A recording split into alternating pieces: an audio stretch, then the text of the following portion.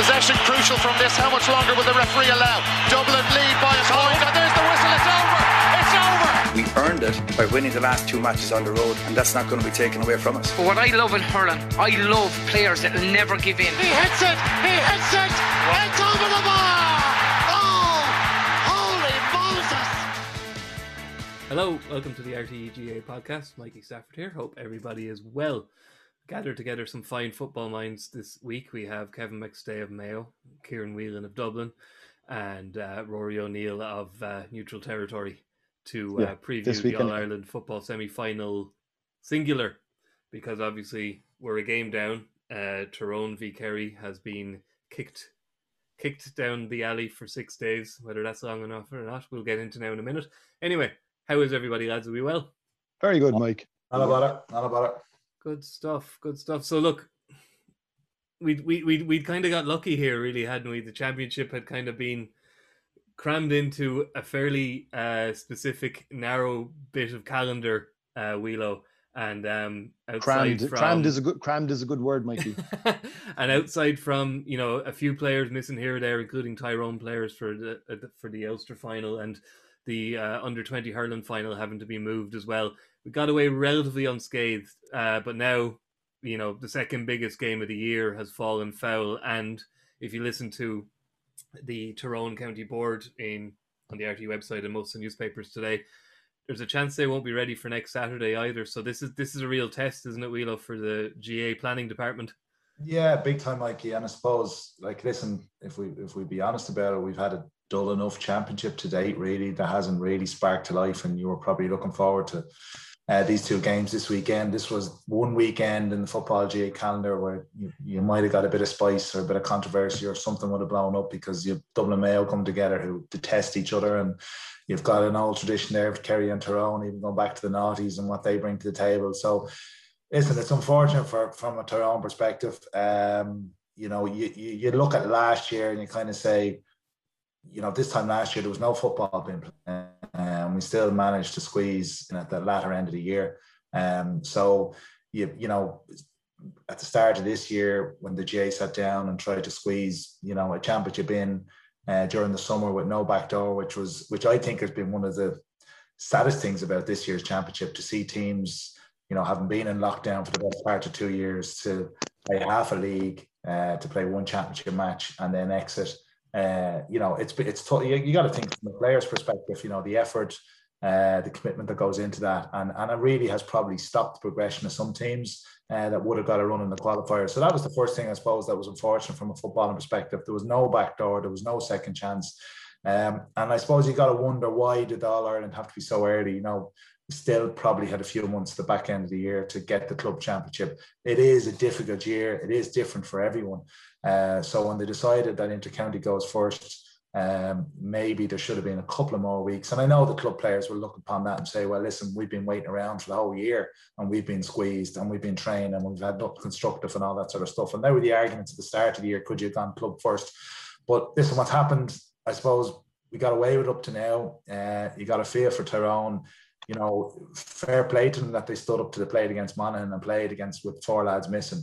But obviously it's detrimental to their squad and their ability to field. And it looks like their ability to field the following week is in doubt as well. So the questions have to be asked, will it be pushed back a further week? Because we do want the semi-final. You do want that game to go ahead. Kerry's strolling into a final would just be, counterproductive. It would, yeah. And Kev, you'd have to think that Tyrone make a fairly strong case. I jokingly described it as not saber rattling but ventilator rattling earlier today, when obviously they have their case to make. Fair enough, but they're right in saying that the GA saying a hard no, that they don't want to move the date of the football final. If the winners of Saturday's match get a few cases between now and the All-Ireland football final, there'll be no question the All-Ireland football final will be pushed back further into September. It's very I think the GA are being optimistic, shall we say, and saying, okay, we can get this game played, we can keep our final dates, we can keep our intercounty club calendar as it stands. But they're at the mercy of a virus here that, is no longer causing havoc to the health of the nation, shall we say, but the case numbers are through the roof, and you can't say that one of the other 3 remaining panels in the All-Ireland aren't going to fall foul of it, or the hurling final. Yeah, it's an act of God, essentially. The insurance companies would call it, and it was always possible. We just figured out in our mind. We perhaps got a bit complacent and had a sense that this was all going to work out just grand, as Paddy tends to conclude in these serious matters. But what's really interesting, and I think what you're saying there in your introduction to the question, is the club calendar is critical until it's not critical. That's a classic planning position for the GAA. But they have a dilemma now, because Tyrone have the strong position in all this, and it's a strong natural position because it's a pandemic. And Kieran is right. The semi-finals have to go ahead. Ergo, the final will have to go ahead. And when that gets done, whether it's the 11th of September or the 16th or further into September, it's going to get done. I'm kind of looking at it now in terms of the other teams left in the competition, who at the moment are clear of the virus. But that could change any minute. I know Mayo had to brush with it. I think it was for the Sligo semi-final. Leitrim, thanks. Leitrim game, yeah. Leitrim was the semi-final. Dublin, Kevin, had a brush with it after the All-Ireland final last year, so they're probably most likely all had it. yeah, quite. And also, we don't know the numbers. Like, I don't think any management is going to tell you how many have contracted the virus, how many are in isolation, etc., because you don't want to blow the thing upside down altogether. So, I have obviously natural sympathy for the Tyrone position. You just don't want anybody to have the virus. But it's a big issue now, because in terms of preparation, like Terry's preparations now are upside down, because they were planning gung-ho for Sunday. It's now gone to Saturday week. And as they're going into training these nights, now they're thinking, well, it could be another week. And Kev, you can't get challenge matches because everybody is out of the championship. No, everybody's out of the competition. But these A versus B games better be as ferocious as Rory, I don't have to have sympathy for you TV folk, that you're the superstars in the sports department, and you get everything you want, and the rest of us are just the grunts. But I have to say, I'm almost beginning to feel sympathy for you. Last week you had to fill in for half an hour because of bales of hay on the M7, and now you've lost a match. So this weekend, so you're not having an easy run into the end of the championship. No, and look, losing the game isn't so much the problem. The problem is the refixing of the game further down the line. You've got most of the weekends boxed off, whether there be, from a scheduling perspective, whether it's Camogie, whether it's the women's football finals and semi-finals, whether Ireland are playing World Cup qualifiers. There's the Paralympics coming. This is really difficult, and this is what happens when you're so beholden as well to Saturdays and Sundays, and you can only fix your games for those 2 days. But I do think, to go back to Echo, I think I have a lot of sympathy for the GAA on this. I think they went into it with the best of intentions to try and get this thing played off as quickly as possible, to try and give as much back to the club as well. Unfortunately, it's a case of best laid plans. And the reality is, I would suggest, unfortunately, from the GA's perspective, is Tyrone really do hold the whip hand here. If Tyrone decide that they can't play this game on the 21st of August, what are the GAA going to do then? Are they going to throw them out? Are they going to declare the game null and void? I would suggest no chance of that happening whatsoever, especially given the nature of how the provincial championships played out, and the fact that you're hoping that the 2 semi-finals and finals would bookend and give us something positive from a football championship perspective to finish off the year. So I just don't see that happening. And I would be of a strong inclination now that this is going to delay again by another week. Yeah. I think, Mike, you got to look at it from, like, if you're in that Tyrone camp since that Monaghan game, like, they probably haven't met up. They've been on Zoom calls, probably done a bit of analysis with the Monaghan game, where they can improve, that sort of stuff. They probably collectively, I would doubt, have met up since that game, and won't for the foreseeable future. So it's hugely challenging for them as a group, even if the fixture does go ahead. Massively challenging to be prepared and be ready prepared, and they're coming up again. Before you take in the physical aspect of it as well, if they've got a bad dose. Yeah, absolutely. Like, so there's so many things going against them really. That it's going to be, regardless of when the game's played, it's going to be a significant challenge for Tyrone to bounce back from this. Yeah, it's complete mess, Kev. And you actually, Kev, were telling us you have some experience of a situation a little bit like this, which actually involved Tyrone back in the times of foot and mouth in the start of the century. Yeah, the 2001 All-Ireland Under-21 final. And again, another act of God, the foot and mouth.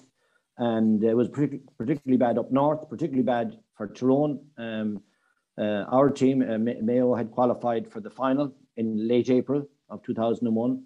And our opponents were to be Cork or Tyrone. The other semi-final, which was Tyrone were thrown out, it was now Cork, Mayo final. And then the lobbying began. And again, you would have sympathy for the position as, it was an act of God, young lads missing out on a big day, etc., etc. But the upshot of it was that the final was cancelled at the end of April and rescheduled for late October, 6-7 months later. I did a tour of Lebanon in the interim. The team was disbanded, the Mayo team, and we came together for a few weeks then prior to that final in October. So these are the challenges. This is what can happen.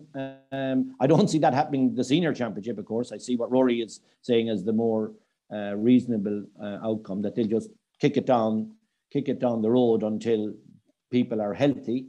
And you made a good observation there, which is very true, that again, Paddy doesn't tend to consider that the COVID can be very debilitating. It's not just that the 10 days are up and we're back out in the field running around the place.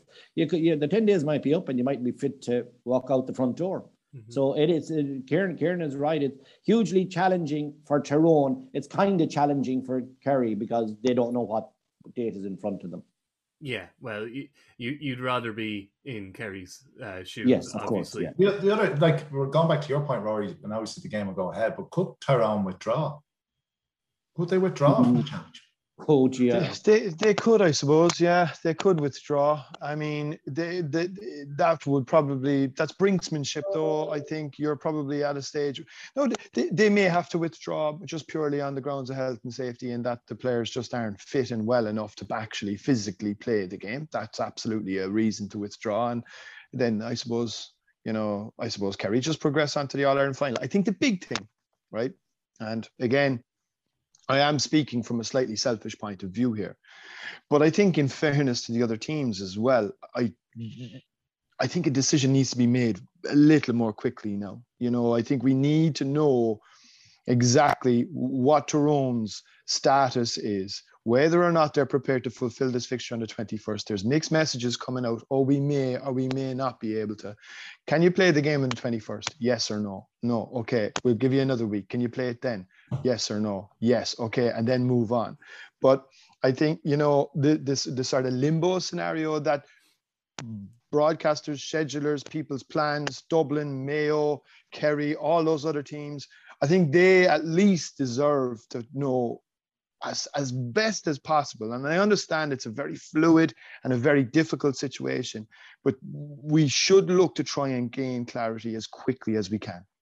Well, my understanding, just to add a little bit more to that now, I was chatting to a few guys yesterday, and my understanding is that in conjunction with GAHQ, or at the insistence of GAHQ, everybody in the bubble, in the squad, management, backroom, etc., had to be tested. So and as you know, those results were expected on Monday, and they would, the statement they issued didn't go into fine detail. But the GAA will know exactly how many of the 47 members of the bubble have contracted COVID. They will, of course they will, but that would be confidential information. So they will have the data on which, they're saying, okay, Monday we know X amount, and we're hearing serious double digits. And then they will add on the recovery period, which essentially is 10 days to 14 days. I don't know the fine detail on it, but and of course in another jurisdiction, which is slightly... It's another complication. Yeah, another complication. And so that's why next Saturday week, the reschedule is right. It's right on the edge of well, it's very optimistic, Rory. Well, it might be, by public health standards, it might be fine. They are free to leave their houses and play the match. But that's like the first step of, well, you guys were the inter-county footballers. Being able to leave the house and being able to play an inter-county All-Ireland football semi-final are two very different things, Kieran. And you just can't imagine, if you compare the preparation Tyrone are doing right now, which is zero, you imagine, to what Kerry are doing. Even if they're tapering back, they're having team meetings, they're going through tactics, they're having kickabouts, they're having A versus B games. Like, they're preparing, they have an extra week now, and like they have a great backroom team, and they will be absolutely keyed up and prepared and ready for Saturday week, and they'll be at their absolute peak level, you would imagine. Whereas Tyrone, some of the lads could be sipping Lemsip on the bus on the way down. Yeah, like that's it, Mike. That's the whole 3 weeks ago. You know, Tyrone were going into an Ulster final, probably, you know, under new management with a great momentum behind them, having beaten Donegal. You know, they come out, they win an Ulster title, probably a free shot at Kerry, where they like to be, you know, going into Croke Park, to spring a surprise on Kerry or rattle them at least. And a lot of people believe, okay, they may not be at the level where Kerry are at, but that they have that, they always have that in their locker, that they can pull it up to them. They always have. Now, you know, I'm sure mentally, you know, physically, you know, if you're a Tyrone player this week, you know, where do you go? Where do you go? Because you have so many challenges, no preparation done, not healthy, not fit. So mentally they're smashed as well as everything else. So, you know, how they can be expected to bounce back from this is going to be challenging unless they get the required time to do that. So, and that's why you just wonder, could, you know, I just hope the chairman speaking last night, you know, you're right, Roy, you need clarity, but you just wonder, do they collectively get to a point where they say, well, we withdraw, and is that a possibility? But you'd like to hope that they're given time to get back, to get some level of preparation. But like, they're coming into the lines then against a team that's, as you said, Mike, you know, who's coming with a bit, you know, coming big time. So listen, you'll have huge empty with them. It's a tough challenge for them at the moment. Yeah. Okay, well, we'll have to see how that develops. We're recording on a Tuesday afternoon, by the way, and this podcast will be out Wednesday. So if all our views and opinions are horrifically out of date by the time you listen to this, it's the fault of time, and time passes. That's all. It could be out of date in 10 minutes time. The way the situation is evolving. Yeah, we'll move on to the game that is going ahead, which is that between the Leinster champions Dublin and the Connacht champions Mayo. Kev, this is the Mayo fatalism is well and truly kicked into, if not fifth gear, it's at least in fourth gear. I used to live and work in Mayo, so I have a lot of friends there, and I'm hearing the same thing from a lot of them. Every chance will beat the Dubs. Every chance will beat the Dubs, but we won't bloody beat Kerry. So Mayo are ready to down the dynastic Dubs. They're going to end this reign, and then they're going to lose to a team that couldn't beat Cork 10 months ago. I'm quite okay with the idea that they might beat Dublin at long last and then lose the All-Ireland again. Yeah, it is. I'm on holiday here, lads. I'm down in Ballina in my mother's place for this recording, and so I'm up and down the town and drinking coffees and having a beer here and there. So you're getting a sense of it. And I would say the mood is in Mayo this week is that they will travel, as they always do in their numbers. And I think I said to Mikey off air, not without hope. You know, that would be the position, I think. Really up against it. And no matter what way, and I was trying to do that today in the paper, like what way you analyze it, it's hard to convince yourself. The Mayo gang can convince themselves that Dublin have slipped. But like not much. I came across one that I'm going to share with you, which is interesting in one of the local papers. We're talking about the 2020 final and the Leinster final, the recent Leinster final. So Dublin had 11 of the same starters against Kildare that they had against Mayo in the 2020 final. So they were missing, the four that they were missing was Cluxton, Merchant, Robbie McDade, and Sean Bugler. Have I pronounced him right? Bugler, yeah. Yeah, Bugler. And the replacements for those four in the Leinster final were Evan Comerford, Sean McMahon, Brian Howard, and Cormac Costello, and Merchant come on as a sub. So, like, whoever wrote the little piece said, crisis, what crisis? And yet there is a sense, I think, among all of us, and I don't think we're, you know, searching for needle in a haystack. There is a sense that Dublin are, to me anyway, looking in over the ditch. I don't see the same aura or invincibility around. Now, in a couple of days' time, you might say, Jesus, they're right back in it now, lads. It's game on again for another title. But at the moment, and I was trying to reduce it down to possibly the transfer of management. You know, Jim gave off a certain calmness and that I know what's going on here. This will all work out. His team were massively experienced. Stephen Cluxton was there. He was the annual figurehead that drove the whole thing on. And they're all gone out of the equation now. And what's replaced them are no doubt Desi's an excellent manager. Evan Comerford is an absolutely excellent goalkeeper. But it hasn't the same aura. You're just not going into Croke Park in the bus thinking, Jesus, this could end up 20 points again here if these fellas get a run on you. There's no sense of that. Now, that may be wrong. That may be shown to be very wrong on Sunday or on Saturday night. But if you look at their Leinster campaign, they're not scoring as much. They're not winning by as much. They're top players that we've loved and watched and just can't believe how good they've been over the years. John McCarthy, Brian Fenton, Con O'Callaghan, etc. They are not, and I was posing this question today, how come they haven't established their form against teams in Leinster that were demonstrably much inferior to Dublin? And so that has to be a bit of a worry. And can you switch it on? And of course, the whole of Mayo is hoping that my narrative there now is exactly the way it is, that in fact you cannot switch it on and find your form 24 hours before the big day. But, you know, I think every time we've tried to convince ourselves that Dublin might be in a bit of a dodge position, they come back and knock you for six. Yeah, they have many weapons in their arsenal, and if a couple are, as you say, have gone by the wayside, there's plenty more. It's an All-Ireland semi-final, so I'm obviously going to reference Dublin's opening game against Wexford because it's very relevant here.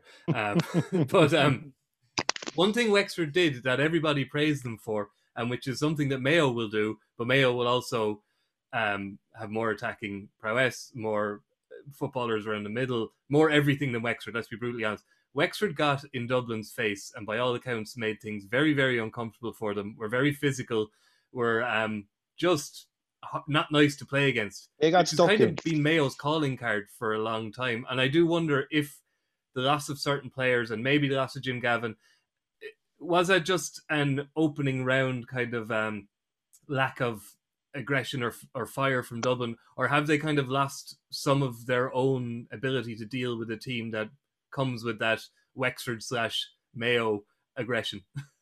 Yeah, it's a difficult one, Mikey, because I'd agree with Kevin, and he's talking about an aura and sense, and but how do you measure a sense in a certain degree? It's very, very hard to pinpoint, and we all kind of have that sense, and we look at that first day against Wexford, and particularly the first 20 minutes. I remember I was sitting here watching, and I was kind of going, geez, Dublin are just not at it. And you're kind of thinking, well, they might have just underestimated Wexford, and fair play. Wexford got stuck into them and aggravated them and got under their skin and annoyed them. And then you look at the Meath day and Dublin first half, cruise control, and you're thinking, yeah, they're going to just kick on here, and took their eye off the ball. They don't know its concentration levels. And then Meath obviously get a run on them. But Dublin are still there to close the game out. Kildare game, a little bit better, but not in no way clinical like they kind of used to. So that's all feeding into, I suppose, the sense. And you look at everything Mayo have done in the interim, and you look at, some of the new players that they introduced last year have probably got better. Yes, they've lost Clark and Barrett, and they've lost Cian O'Connor, but you feel that Mayo are improving and still on an upward curve and extremely fit and have a lot of credentials coming into the match. But you go back and you look then at the All-Ireland final, which was only, 8-9 months ago. Mm-hmm. And the personnel on the pitch will be, largely the same. Both teams will be missing one or two. And you look at that, and you look at the whole psychological battle between these two teams and the rivalry. If you could say probably the hate that's there between them, I equated to kind of Dublin and Meath in the 90s to a certain degree. It's a brilliant rivalry, and that's why you really look forward to these games. But you expect that Mayo Dublin will up it for Mayo. You have to expect that. And while you talk about getting under their skin, it's still the same challenges are still there for Mayo to overcome. We know the fitness, the power, the running game they bring. We know they can flood midfield. They won a lot of ball in the first half last year. We know that they're ones that can turn over Dublin, put pressure on them out the field. Horan plays with a brave game plan. But the big question mark is whether they can do that for the 70 minutes. And Dublin are the masters at taking the tempo out of a game, controlling the tempo the last quarter last year, and changing, breaking it down. And like even last year's final, I think, I know, Kevin, you've done co-comment, but I think Mayo might have only scored a point for play in the second half. Dublin just all of a sudden started to track those runners. They were brilliant in cutting off the Mayo guy coming on the shoulder or trying to break that gain line and get into those scoring channels. So you got to think Dublin still have it in their locker, and you also feel that Mayo are on an upward curve. So it makes for an intriguing battle in my view. Like, biggest thing you look at from a Mayo perspective is part the Sligo game and the Leitrim game. They concede an average of 2 goals a game and have been all last year and through the league this year. So everyone says Horan will come and he'd be brave and he'd play front foot football, and that's really what Mayo want to do, and that brings out the best in them. But if you're giving Dublin 2 goals, Dublin are going to get 14 points at least, you know what I mean? Which means you have to be 20 points plus to beat them. And just to throw in one there, Wheelo, again from my local newspaper man, Mayo, have never scored in the history of championship games, and that's come back a bit now against Dublin. They've never scored more than 1 goal. Right. Never. Never. Yeah. So when you look at those facts, you're kind of going, there's a lot of optimism there, and they've traditionally shown they can do it for a certain amount of period, but I think it's the second half performance from Mayo is going to be crucial. And the other thing, like even going into that, you can't let Dublin get ahead of you. If Dublin get into a 4, 5, 6 point lead, they'll just control the whole tempo, and they're very, very good at that. So I would have 2-3 weeks ago, Mikey, when I looked at Mayo against Galway, and I was thinking, yeah, they're really, really on that upward curve. And I was probably looking at Dublin saying, yeah, there is that sense. Definitely is that sense. And it's like Kevin says, I think that's going to be the hope for Mayo coming in, that Dublin don't return to themselves, because if they do and they bring out the best things, like they might have the same depth, but in terms of personnel, in terms of 15 on the field, they're still going to be very, very strong. And I think the impact subs is fascinating from both sides. Do Mayo need to hold something back as well? Can they afford to hold somebody back? The impact their subs made against Galway was massive as well. So it's intriguing from a tactical perspective. Rory, it's obviously because of the nature of his departure, whatever we're calling Stephen Cluxton at the moment, I guess we can say he's departed. He's not going to play this year. There's a lot of focus on that. There's been a change in goalkeeper for Mayo as well, and I'm interested kind of how that's been perceived, because obviously Rob Henley was in and out with Clark, but we're talking about Mayo conceding 2 goals. I don't think I've seen a better shot stopper than David Clark in the last 20 years in Gaelic football goalkeeping. And I speak as a Junior B Gaelic football goalkeeper of some renown. So I don't think there has been a better one than him. Rob Henley has a better kick out. The one thing I'd say about David Clark and his shot stopping abilities is he got lots of practice. he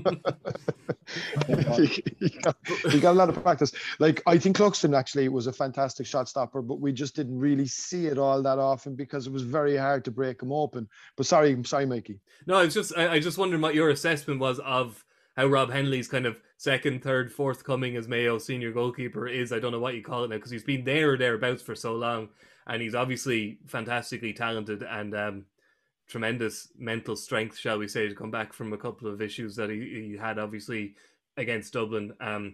How he's been, his restarts are probably better than Clark's, would be 1 plus point. Yeah, big time. He is very, like, in fairness to him, I think he has Well, he certainly had a very good relationship with when the two O'Sheas were there, and he obviously has a good reading for them because I think they're the same club, aren't they, Kevin? Brafey, they're both yeah. Brafey, aren't they? Well, The O'Sheas and Robbie. And Matthew Ruan. Is he Brafey as well? So Yes. yeah, like so that'll give you an indication of the importance of the restarts. Like in terms of shot stop, and I suppose just to go back to the points about Mayo's earlier championship matches in terms of we didn't really learn much from the Sligo Leitrim games. Obviously, they got a really good test against Galway, but his numbers against Galway were excellent. Excellent, yeah. So I think goalkeeping wise for both goalkeepers, I think Kevin Comerford has been excellent as well. So I don't think either team will have to worry there. I think it's going to be very close for me because I just think the first thing I say, you and I spoke about this before, Wheelo. I love James Horan, right? I just think this guy is like the way he has more or less regenerated that team away from the spotlight. I think they were helped to a large extent by being in Division 2 this year because he was able to blood a lot of young lads and give lads a lot of game time where there wasn't a huge amount of pressure, and they still got out of that division and they still came back up to Division 1.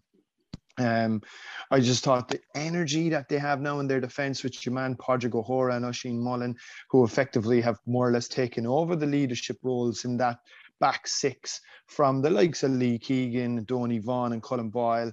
I think they have a very solid midfield. Will they score enough at the other end? We're going to really find out a lot about Ryan O'Donoghue, I think, this weekend.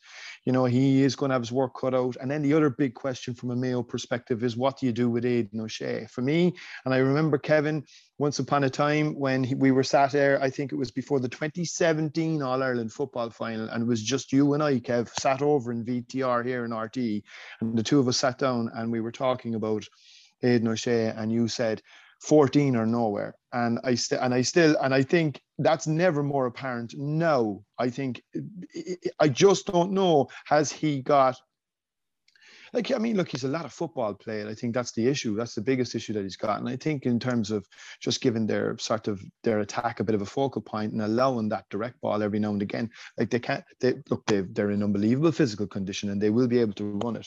And I don't think Dublin are as good as they were. Certainly, I was watching the 15-6. The amazing thing is we're getting one of the lads to put a VT together on it. In 15, 16, 17, Dublin and Mayo played each other in 5 championship matches, 3 final. It was a replayed semi-final, and then a replayed final, and then a final.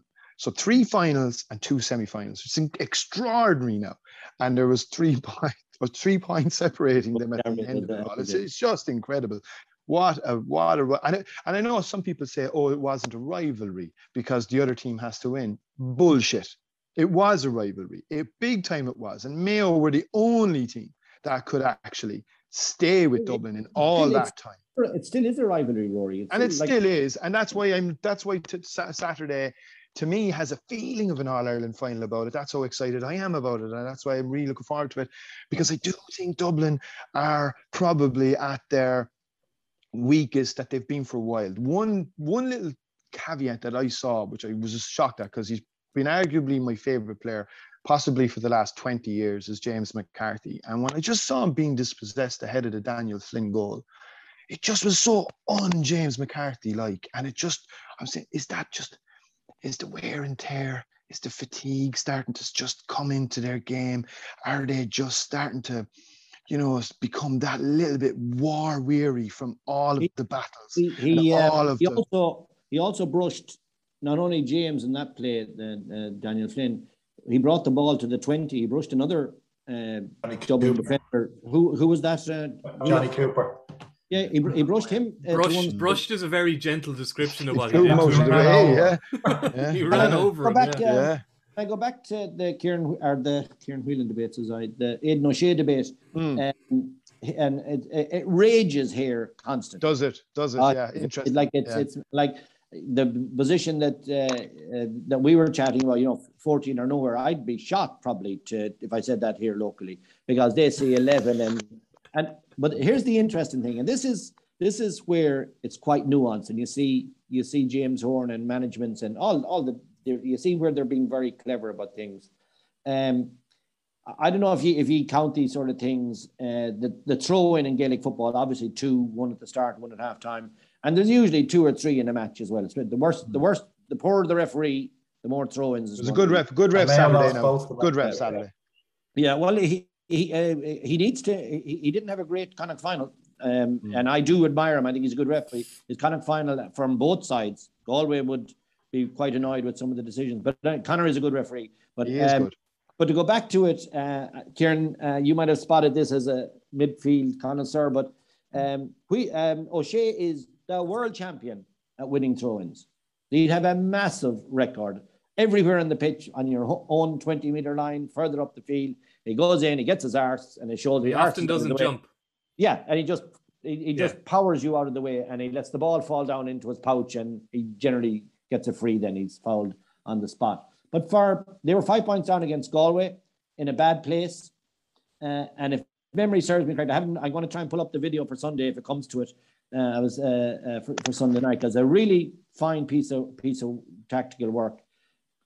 They would always put him in for the throw-in, but the problem is if he wins the throw-in, he's not inside to get that moment on the first big win. So they put him inside this time, and Mayo got some sort of a hand to it. The ball flicked across to Kevin McLaughlin, and now McLaughlin has a kit dog. See, everyone knows it's the type of ball you put in on the angle ball. Yeah. It has to hang so you're attacking it. And O'Shea, because he was placed inside and not at the throw-in, he wins it, gives a lovely little dump pass into Matthew Ruan, who's made up the ground from that throw-in, believe it or not. And it's a penalty, and the game turns on its. So they're the small little things that managers and managements are thinking about. But the debate here is, but we can't afford not to have them. Yeah, and you know what's really interesting about that, Kevin, and it was something that I noticed. And I know I'm switching codes here, but it was very apparent as well last Sunday. TJ was out around the middle of the field to begin with, and you could hear the Kilkenny crowd. You could actually hear them saying, "Go in full forward, go in full forward." So TJ goes in full forward, and he's in full forward. He's causing a few problems in there. Then he's out. The problem that they have with TJ Reid was he was trying to do everything, and they were trying to play him everywhere. And I just wonder, in that scenario, is Aidan O'Shea in a similar scenario, would you think, in that, are you nearly falling between a couple of stools then? You're neither here nor there. Yeah. That's my argument. You win the ball out the field, and if you've been floating him in, out, I look up, he's not in there this time, so I better not kick it diagonal long. No, I put it through the hands. 5 minutes later, I have it, and I'm putting it through the hands when he's actually inside. Nobody's that good that they have a sense that he's going to be in or out. You have to position him and take a chance on it. What do you like? Ruan and Loftus have struck up a pretty good combination there. Do you trust them to look after McCarthy and Fenton as best they can and put Aidan O'Shea on the edge of the square? And as Kev says, give that bit of clarity, I suppose, to the tactics. Yeah, well, I think it's interesting. Even going back to the throw-in, Mayo lost both of them last year. One of them ended up in the back of the net. Mm-hmm. And the second time, Dublin were able to hold on to possession and knock a couple of minutes off the clock for the black card. Do you know what I mean? So there are little things that can make a difference. But I think midfield is very interesting because I'm not too, Aidan O'Shea to me, I think he will frighten Dublin more by him being in on the edge of the square, right? He could draw a black card. He could draw a foul, Johnny Cooper could be a bit looser, whoever does pick him up, whether it's David Byrne or whatever, if he goes in there. And he gives them a different dynamic in there. I felt against Galway, while he did get a few brilliant turnovers in this terms of his strength and his tackle and his physicality and stuff like that, I thought on the ground, pace-wise, the modern-day midfielder now, he kind of maybe struggles in that space. And Conroy gave him a bit of a run around in the first half. So when you're coming to this game, Mike, and you're thinking, okay, who are your primary midfielders on the field of play? Is it Aidan O'Shea anymore? Probably not. Yes, he does offer you something, but I would agree that I think he scares Dublin more on the edge of the square. We've got Matthew Ruan, who kicked 1-2 the last day, who has even kicked on from last year. I really love watching him. He's a brilliant attacking player. He's improved his field and he's developing into a great player. But Mayo want him on the front foot. And so that leaves you then who takes Fenton? So if Fenton powers into the game like he did in the second half last year, have Mayo, anybody for that last 15, 20 minutes, to actually match up. Or it's probably a question for Kevin. Is there a spring, or is there something different that Horan could do? Because Dermot O'Connor picked him up last year. Do you know what I mean? You'll probably generally find you're going to have Howard, McCarthy, and Howard's a great fielder of the ball as well. The difference he made last year, you're going to Howard, McCarthy and Fenton in that middle sector, and you'll have Dermot O'Connor, Loftus and Ruan. And it's keeping Fenton quiet, particularly in the second half, I think is their challenge. So when lads are a little bit out of gas and you need somebody to nullify, because if you look closely at Dublin and you kind of say, well, if our matchups against Kilkenny, Con and Fenton, they're the three probably guys that make them tick. So I think that's going to be... They're the three I've circled, exact same three, and what to do with it. Yeah. So I think particularly coming into that last stretch in that middle of the park, who do Mayo put on, or who do they have somebody with a bit of gas in the tank to maybe nullify Fenton if Fenton is on his game? And I think that's their biggest challenge. But I would agree, I'd have O'Shea in. I think Aidan O'Shea is much more of a threat to Dublin in on the edge of the square. The gas thing is, at the beginning when we were discussing Dublin, and I was trying to make a case that their bench is not the bench it was, the Dublin bench, and I think we're all agreed on that. Yeah. If you look at the scoring returns in their three Leinster matches, a point against Kildare, nothing from the subs against Meath, 3 points from the subs against Wexford. So that's the way it panned out. But if Mayo were to go and say start the two McLaughlins, which is the argument that's down here in the county today as we speak, and there's a sense they will, or well, certainly one of them.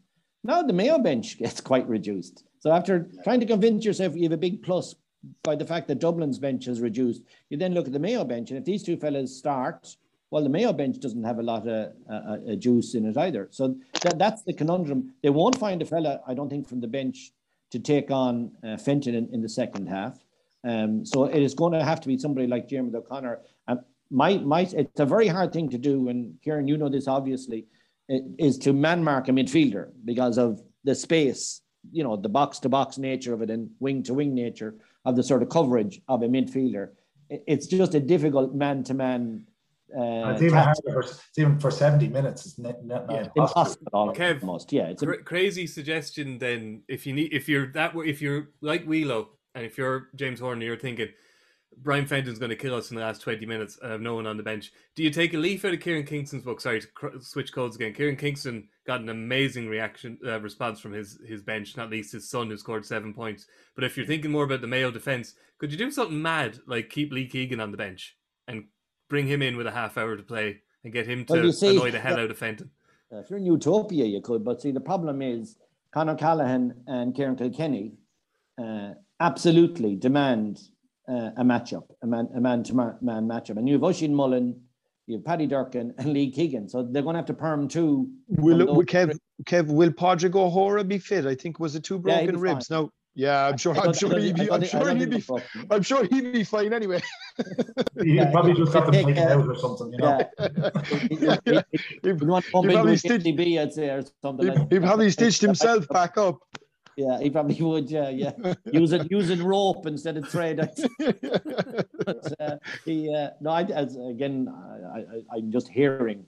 He's a Ballina lad, Stephenite, and he's fine. He'd be a tough as boot nails, I'd say. He'd be the emerging Johnny Cooper of. It takes a lot to put those Warriors down. But again, he's hugely inexperienced at this level now, so he'll be just great to be as good as he can be on Saturday night and hold his own, and it's a big atmosphere, a big environment for him. But the problem, to go back to what you're asking me, Mikey, is they're needed on the field. Mayo don't have that luxury. I don't think many teams have that luxury, unless they have some young lad that would be willing to sacrifice 25 minutes of just welding himself onto Brian Fenton.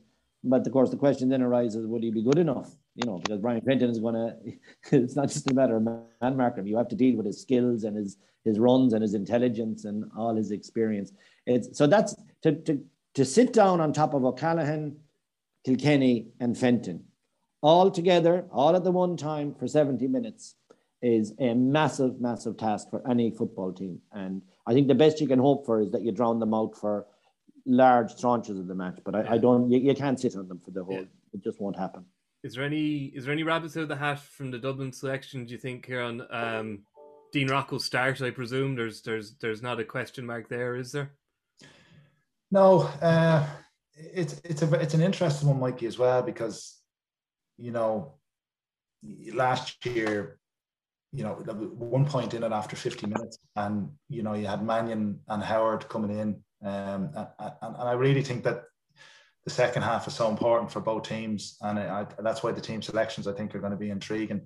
So you wonder, will Desi pull something out of the fire and hold somebody back, and realise maybe he does need more impact coming off the bench.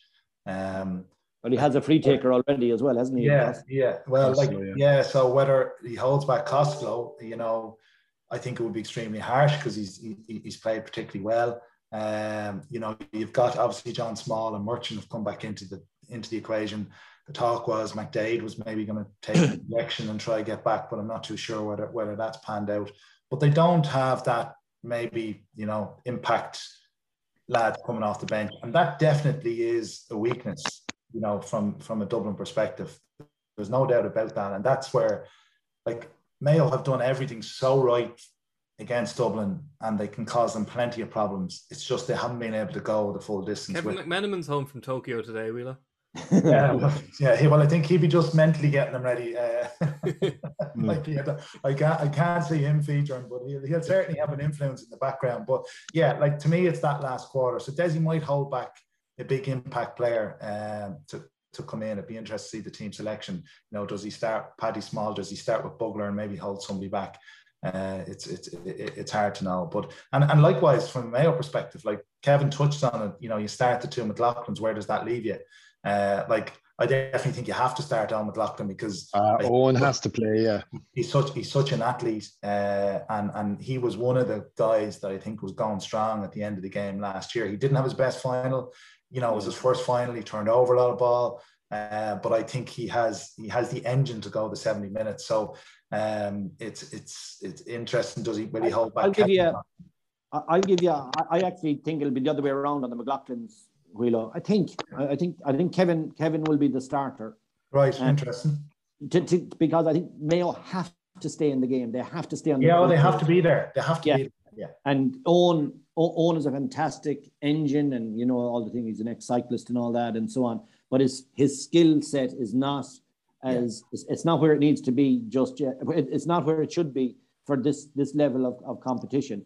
So that, you know, early quarter turnovers, I think they'll go. Yeah, I'll give you a rabbit out of the hat in terms of the Fenton conundrum. There's a lad called Enda Hessian. He started a few of the matches, and then fell back a bit. Top class lad, extremely focused young footballer, very tidy, good player, great engine. He could be earmarked for that final 25-30 minutes, and I would have no doubt he would have the intelligence and the application. And the humility to a certain degree. Do you understand that he's not trying to do? He understands his what's the word? He understands his lack of talent, and I'm saying that in a nice way now, and doesn't go beyond it. In other words, he knows the job at hand. I know what James wants from me, and I'm dedicated to doing this. And that's sometimes a great lad to have on the bench. A fella that's not going to overstretch it and try and do things, you know, write checks he can't cash. Like, this fella would be very focused on that tasking. So there's a rabbit from the hat. I think, again, I'm just looking at it now as a making up manager and getting excited about what could happen. Yeah, it's going to be fascinating. So look, we'll get to our predictions here. Rory, we'll start with you as the neutral observer. Neutral vote. I'm look again. I just think I'm hoping for an unbelievable contest. We need to make sure the cameras are keeping a close eye on the tunnel at halftime. Mayor go for 3 in a row. Yeah. We need to keep a close eye on what's going on down that tunnel. I think it's going to be I do actually think it will be tight. I'm just going to give a hesitant nod to Dublin after extra time. I think it'll actually go the distance. I'd be hopeful. No, I think this particular Mayo team aren't weighed down with the baggage. I think it's pretty much a new team. I don't think they'll be as hung up about some of those harrowing defeats of the teenage years. And I think they'll really go for it, but I just think it's a bit early in their development to maybe turn Dublin over. Dublin hold probably more of the aces, so I'd give them a hesitant nod. But I do think it is going to be very, very competitive, and just Dublin to edge it after extra time. Okay, Kev. Yeah, I'd Rory's going to hesitant nod. I would say deserving nod to Dublin. They are the champion team, and in my view, much and all, obviously, as I would want it to be otherwise. The evidence, Mayo haven't accrued enough evidence to say that you can remove the champion team. Like to remove the champion takes a lot, and they're 6-time champions. So I go back to that the line out in the Leinster final versus the line out. Like nothing has changed too much in terms of personnel. We're trying to convince ourselves Dublin are on the slide, but if you actually look at the fine detail, we're back to something has changed a little bit. They're not as strong on the bench. That's as much as we can grasp, I think. So they're a champion team. Very hard to remove the champion is always my argument. Like you're going to have to be 3, 4, 5 better than them, and Mayo are not. So I think we travel not without hope, as I said to you. Things would have to fall very nicely, and we'd probably have to break that duck of scoring more than 1 goal in a championship match against Dublin. And of course, I should have also added, we rarely, if ever, keep a clean sheet. So that's double-edged as well. You can see it's not going for you either way. So yeah, I think a deserving nod, but no sense of surprise, Mikey, if Mayo were to win it by a point or two. No sense of surprise. You do have to survive in Ballina for the next few days. So that in. Well, I call it the sleep deprivation from the Olympics, or my love of the county. But I'm going to say Mayo are going to do it. So Wheelo, that's nobody. Sorry, Mikey. Nobody, with maybe the exception of Kerry, nobody, from what I can see, manages to raise their game to take on the Dubs more than Mayo. For me, they absolutely just relish the challenge that Dublin lay down, and I think they will rise to that challenge. But I just don't think it's going to be enough. Sorry, Wheelo. Yeah, well, no. I agree with you, Rory. I think Mayo have all the components to match Dublin. They'll throw the kitchen sink at them because they have to. They have to stay in the game. They have to try and be ahead. They'll press the kickouts. They'll turn them over. They are a team that can match Dublin, and I think Dublin know that. Now, Dublin, to a certain degree, might absorb some of that pressure, and they'll know that's coming. But for me, I think it's the last quarter, and it's how Dublin can control and close out the game. Even the psychological challenge of Mayo, they were 1 point down after 50 minutes last year. Dublin just closed it out. They'll need a goal. They need a momentum swinger in the last 10 minutes, like a Killian Spillane or something, to try and, edge them over the line. And I just, like, they're due a bit of luck if you really a bit. Mayo are due a bit of luck. But I just think in terms of the raw components, Dublin's experience and how they can control the tempo of the game, I think there might be one more sting left in Dublin. That's one more sting. I think that they'll get over it. That's Wheelo predicting a Kerry win in the All-Ireland final. You heard it here, folks. If Kerry get past the... We ever have a final. Okay, look, I think I don't think anybody here is in disagreement. I think we're all really looking forward to it anyway. Obviously, it's on RTE2 television. It's on RTE Radio 1. And we'll have coverage of it on the RTE website and the news app. Just one other thing to mention, that the latest episode of Marie Crow's We Become Heroes podcast is with Colm the Gooch Cooper. So if you want to know how the Gooch became the Gooch, he's going to tell you. Unfortunately, I think it just involved natural born talent and thousands upon thousands of hours of kicking the ball with his weaker foot. It's easily done. What was do you remember poor old Martin McHugh? Martin McHugh said he was a 2-trick pony. I was on that. Do you remember my dad, God rest him, texted me straight away. Yeah, 2 tricks, goals and points. So it's a nice interview with Gooch telling us just how he became himself. And he's still turning out for the Dr. Crokes thirds team as well. So beware, junior footballers of Kerry. Jesus, imagine. Okay, lads, we'll be back next week to preview the All-Ireland hurling final and the other All-Ireland football semi-final. We hope. So thank you, Kevin. Thank you, Wheelo, and thank you, Thanks, Rory. lads. And we'll see you all next week. Crucial from this. How much longer will the referee allow? Dublin lead by a point, and there's the whistle. It's over. It's over. We earned it by winning the last 2 matches on the road, and that's not going to be taken away from us. But what I love in hurling, I love players that will never give in. He hits it. It's over the bar. Oh, holy Moses.